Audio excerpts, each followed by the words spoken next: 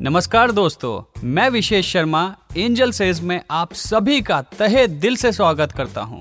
जैसा कि आप जानते हैं, ये पॉडकास्ट चैनल इसलिए है ताकि आप सभी को हम स्टॉक मार्केट से जुड़ी मुश्किल से मुश्किल बातें भी एकदम आसान तरीके से समझा सकें, जिससे कि आप एक सक्सेसफुल ट्रेडर या इन्वेस्टर बन सके। चलिए दोस्तों, जैसा कि आप सभी जानते हैं, हम 2020 में आ चुके हैं और इसी के साथ ही हम 2019 को कर चुके हैं टाटा। मगर क्या आप जानना चाहेंगे 2019 की वो सब फाइनेंशियल हाइलाइट्स जिन्होंने मार्केट को कहीं ना कहीं इम्पैक्ट किया? आई एम श्योर ज़रूर जानना चाहेंगे। इसीलिए इस पॉडकास्ट में हम बात करेंगे जनवरी से लेके दिसंबर तक वो की इवेंट्स क्या रहे जिन्होंने मार्केट पे असर डाला। सबसे पहले शुरू करते हैं जनवरी से। जनवरी में यूएस और चाइना के बीच जो ट्रेड टॉक्स थी वो बिना किसी कंक्लूजन के खत्म हो गई। जनवरी में दोस्तों जो क्रूड ऑयल प्राइस था वो भी अपने पीक से नीचे गिर गया। और तीसरी जो सबसे इम्पॉर्टेंट बात रही जनवरी की वो ये रही कि यूके पार्लियामेंट ने ब्रेक्सिट डील को रिजेक्ट कर दिया था। जी हाँ, जनवरी में ही यूके पार्लियामेंट ने ब्रेक्सिट डील को रिजेक्ट किया। चलिए आगे बढ़ते हैं और बात करते हैं फरवरी की।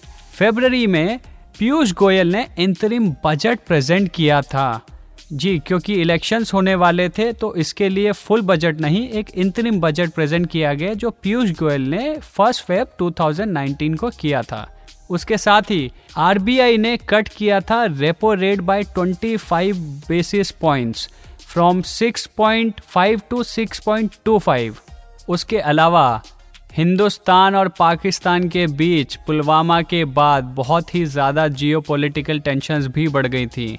और दोस्तों साथ ही साथ मार्केट्स ने जो है 2019 फरवरी 3rd वीक में अपना बॉटम टच किया था। चलिए बात करते हैं मार्च की। मार्च में मार्केट ने एक बहुत ही शार्प रैली देखी थी जब एफआईआईज ने इक्विटीज़ में एकदम एक्सटेंसिवली इन्वेस्टमेंट करना शुरू कर दिया था, जिसका टोटल ट्रांजैक्शन था 34,000 करोड़। इसके अलावा जो मंथली जीएसटी कलेक्शन था वो भी ऑल टाइम हाई टच हुआ था 1,06,000 करोड़ का। और दोस्तों तीसरी जो सबसे इम्पॉर्टेंट बात हुई थी उस टाइम पे कि यूके की जो प्राइम मिनिस्टर थी उस टाइम थेरेसा मे, उनका ब्रेक्सिट प्रपोजल रिजेक्ट कर दिया गया था 2 बारी। उसके अलावा ईयू ने एग्री किया था ब्रेक्सिट डेडलाइन के लिए 22 मई 2019 तक। चलिए बात करते हैं अप्रैल फूल बनाया तो उनको गुस्सा आया। जी हाँ, अप्रैल की। अप्रैल में आरबीआई ने की रेपो रेट कट किया था 25 basis point for the second time in a row. And bank consolidation हुआ था उस टाइम, अगर आप लोगों को याद हो। Bank of Baroda, Vijaya Bank और देना बैंक का मर्जर हो गया था। इसके अलावा दोस्तों उसी वक्त आईएमडी जो कि हमारा मॉनसून विभाग है, उन्होंने हमें चेताया था कि अल नीनो का एक फॉर्मेशन हो रहा है पैसिफिक ओशन के ऊपर। चलिए अब आगे बढ़ते हैं और बात करते हैं मई की। मई में बीजेपी वापस आई थी एक एब्सोल्यूट मेजॉरिटी के साथ, जिसकी वजह से स्टॉक मार्केट में एक रैली हो गई थी। जीडीपी ग्रोथ जो थी Q4 फाइनेंशियल ईयर 19 की, वो स्ट्रीट एस्टिमेट से थोड़ा सा नीचे यानी कि 5.8% ईयर ऑन ईयर पे रही थी। It was mainly due to the cutting government expenditures prior to elections. उसके अलावा दोस्तों यूएस ने उस टाइम पे 200 billion worth of Chinese goods पे 25% ड्यूटी बढ़ा दी थी। और उस महीने यानी कि मई मंथ का एक और इम्पॉर्टेंट इवेंट था। थेरेसा मे ने मई में अनाउंस किया था कि she will step down as the leader of the ruling party. चलिए दोस्तों अब बात करते हैं जून की। जून में जो सबसे बड़ा इवेंट था वो था गवर्नमेंट का वापस आना पावर में with more bigger majority than 2014, जिसकी वजह से सेंसेक्स एंड निफ्टी ने एक बहुत ही ज़्यादा अच्छी रैली देखी थी और अपना ऑल टाइम हाई टच किया था। आरबीआई ने 3rd time in a row rates cut किए थे बाय 25 बेसिस पॉइंट। आपको याद हो तो उसी मंथ में 30% मॉनसून डेफिसिट भी रहा था। इसके साथ ही चाइना ने अनाउंस किया था वो भी 60 billion worth of US goods पे टैरिफ्स लगाएगा। अब बात करते हैं जुलाई की। गर्मी अपने चरम पे थी पूरे देश में और मॉनसून भी अपने चरम पे था। उस वक्त गवर्नमेंट ने अपना यूनियन बजट प्रेजेंट किया और सरचार्ज इंक्रीज किया on individuals and trust earning more than 2 crore and 5 crore. इसके साथ ही FIIs pulled out more than 12,000 crore from the market because the government announce the surcharge. आपको याद होगा तो उस वक्त यूएस और चाइना का जो ट्रेड टेंशन था वो भी बहुत ज़्यादा एस्केलेट हो गया था और प्रेसिडेंट ट्रंप ने 300 बिलियन वर्थ ऑफ गुड्स पे 10% एडिशनल चार्ज लगा दिया था। यूएस फेड ने भी उस टाइम अपने रेट कट किए थे by 25 basis points which was due to the risk caused by the US-China trade war.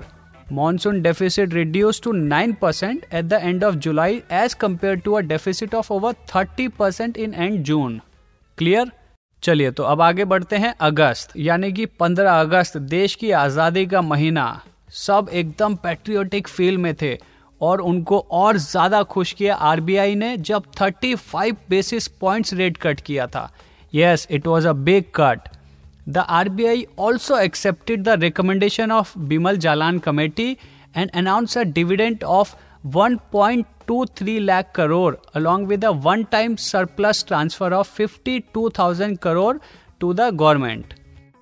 The trade war between US and China escalated further with the US president proposing tariffs on additional Chinese goods worth USD 300 billion.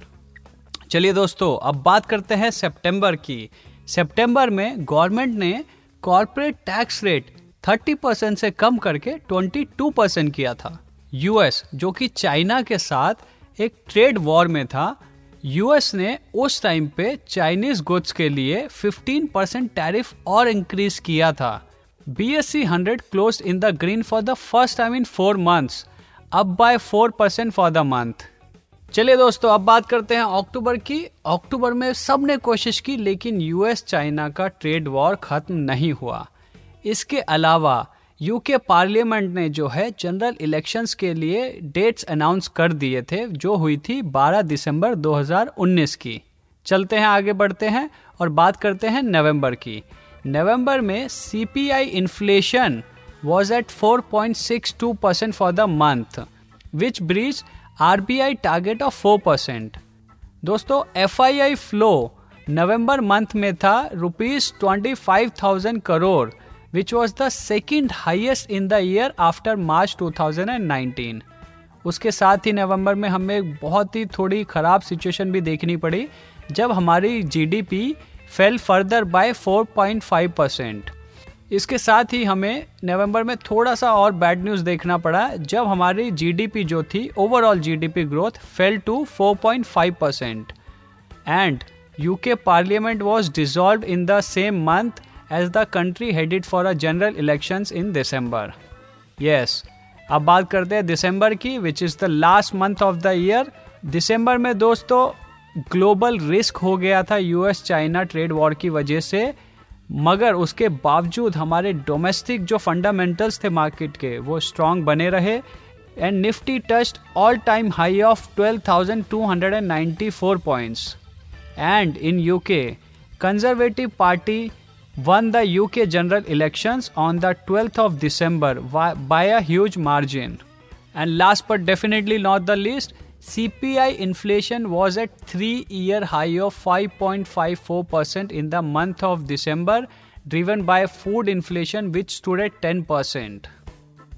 तो इसी के साथ ये podcast हम यहीं पर रोकते हैं। उम्मीद है कि आपको पसंद आया होगा।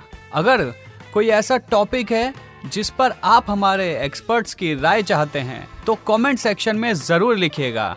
अपना ध्यान रखें और हाँ, स्टे बुलिश।